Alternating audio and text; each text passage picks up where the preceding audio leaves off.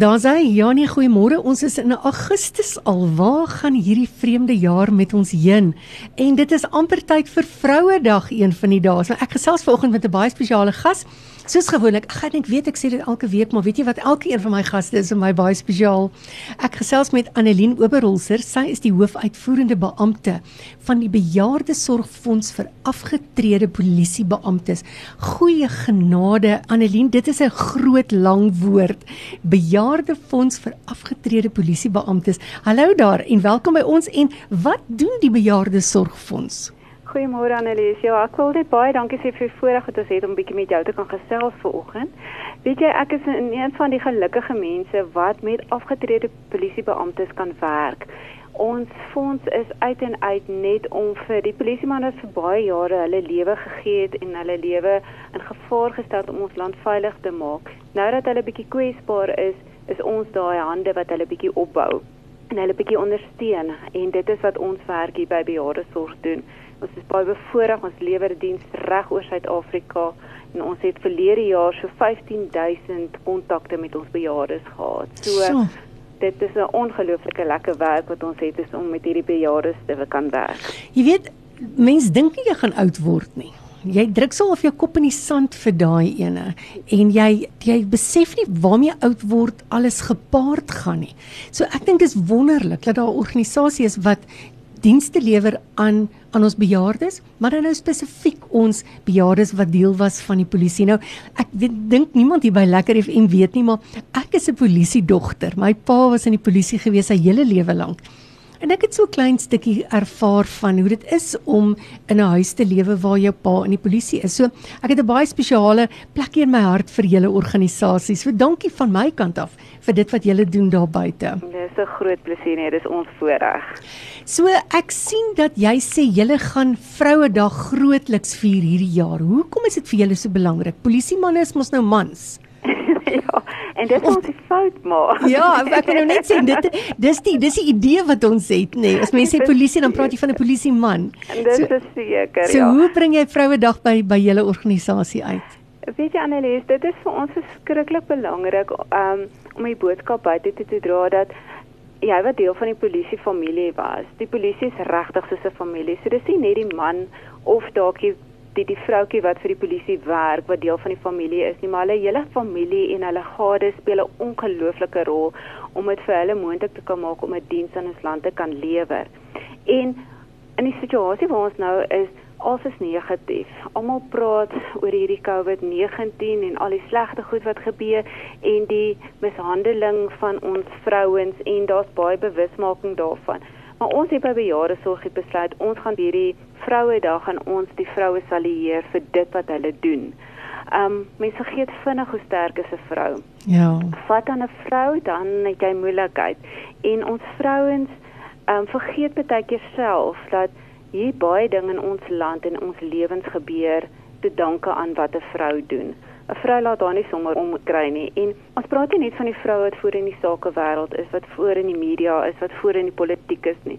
Ons salieer hierdie mamma wat by die huis is, wat na haar kinders kyk. Hierdie mamma wat opoffer om te sorg dat daar kos en klere op die tafel is, wat liefde gee, wat haar man bystaan sodat hy sy werk kan doen. En daar's baie vrouens wat ongelooflik baie opgeoffer het en hulle kry nie altyd die erkenning nie vir hulle sterktes nie, en dis wat ons by Behaarde Sorg hierdie jaar wil doen. Het vrouens enigstens 'n rol gespeel in die ontstaan van hierdie Behaarde Sorgfonds? Ja, weet jy, die vrouens hou van aksie. Hulle hou nie daarvan om te sit en kyk nie. So 37 jaar terug het 'n klomp van die vroue, die eggenote van polisiebeamptes gesien, maar die afgetrede lede, hulle het bietjie hulp, bietjie ondersteuning nodig. Hulle raak so bietjie weg nadat hulle afgetree het. En die klompie vrouens het besluit, hulle wil fondse insameling, het ingespring. Ons eerste fondsinsameling was by 'n petrolstasie wat hulle pannekoek verkoop het. Ja.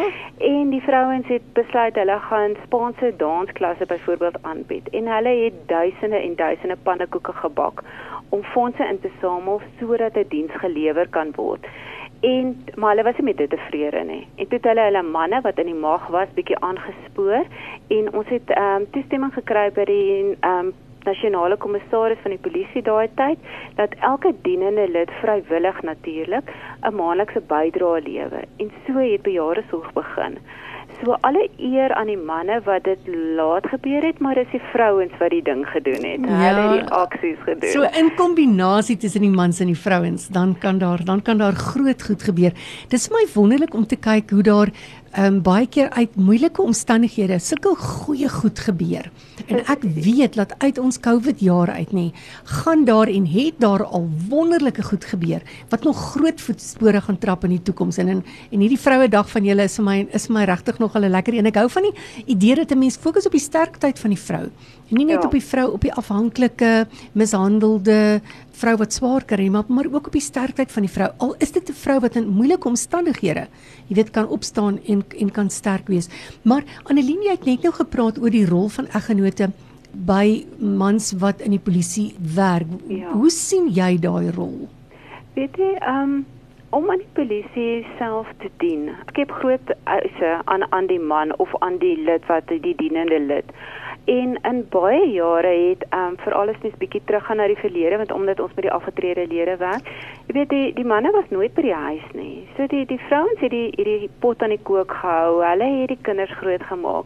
Hulle het net 'n oproep gekry 9:00 die aand, pak, ons trek oor 'n week waarheen ook al. En dan moet die mamma maar pak en die kinders in die kar kry en hulle moet trek en as pa aan die ander kant kom, gaan hy werk toe en die mamma moet alles weer in orde kry en 'n huis skep vir familie. So die vrou het alle jare nog altyd hier in die agtergrond gesorg dat alles reg is sodat die man nou maar sy werk kan doen en ons land kan beskerm. Maar behalwe dit, het die vrou haar plek langs haar man ingeneem. 'n Vrou staan nie agter haar man nie, sy staan langs haar man. En as hy terugkom uit hierdie gruweldade wat plaasgevind het, hy het sy lewe in gevaar gestel, daar's op hom geskiet. Hy het al hierdie trauma, het hy huis toe gegaan, en dan was dit sy wat hom gehelp het, sy het hom geondersteun, sy het die trane afgevee wat niemand anders te gesien het nie. En nou dat hulle oud is, en al hierdie trauma wat nooit verwerk is nie, kom nou op.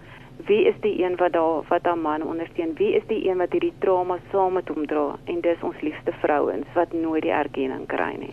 Ja, jy weet, dis baie waar wat jy sê, dat die hele gesin is eintlik deel van die familie, as either die man of die vrou in die polisie is. Ek onthou, my pa het destyds, moes hy gaan diens doen in Jusini, by van die polisiekantore daar, en dan was hy vir 3 maande op 'n slag, was hy weg, wat ons hom nie gesien het nie, en as ek nou vandag kyk na Jusini, man, dis nie eintlik so ver nie, jy reis om vinnig vir 'n dag of 'n naweek soontoe, maar daai tyd was dit soos om oor see te wees, jy weet, vir 3 maande was my pa uit ons lewe gewees, en ons het met briewe nog met hom gekommunikeer en my ma moes alleen maar die dinge aan die gang hou. Maar nou vandag natuurlik is daar baie vrouens wat ook in die polisie is, nee. Ja. Weet jy, en die ouens wat dit kies as 'n beroep, dis 'n passie wat jy moet hê om met mense te werk en mense te kan help. En ons polisie vrouens lewe of werk in baie moeilike omstandighede. Maar weet jy, 'n vrou sien dinge anders, 'n vrou hanteer dinge anders. En ons polisievrouens maak die misdaad en die slagoffers nie dit vir hulle so bietjie sagter. Ja. Want as daai polisie tannie daar inkom en sy help 'n klein dogtertjie wat sopas gemolesteer is dit dan bietjie anders as wat 'n oom daar inkom en haar probeer ondersteun. So 'n vrou se sagtheid, 'n vrou se ander hantering help baie keer verslagoffers in 'n baie moeilike tyd om die pad na herstel bietjie makliker te kan maak. Maar ons moenie vergeet nie, ons polisievrouens staan vir geen man terug nie. Nee, absoluut. So vir al die manne wat in die polisie is en was, sê ons baie dankie, maar ons sê daar's ook 'n plek vir vrouens wat met 'n sagter hand daar kan wees. So vir die van julle daar buite wat wil gaan kyk, wat doen Annelene hulle alles? Gaan kyk op hulle Facebookblad by Elderly Care Fund for Retired Police. Elderly Care Fund for Retired Police. Annelene, het julle 'n webwerf? Weet jy, ons webwerf is nog nie 100% aan die gang nie, so sodra hy 100% is, dan sal ons dit op ons Facebook vir die mense bekend maak.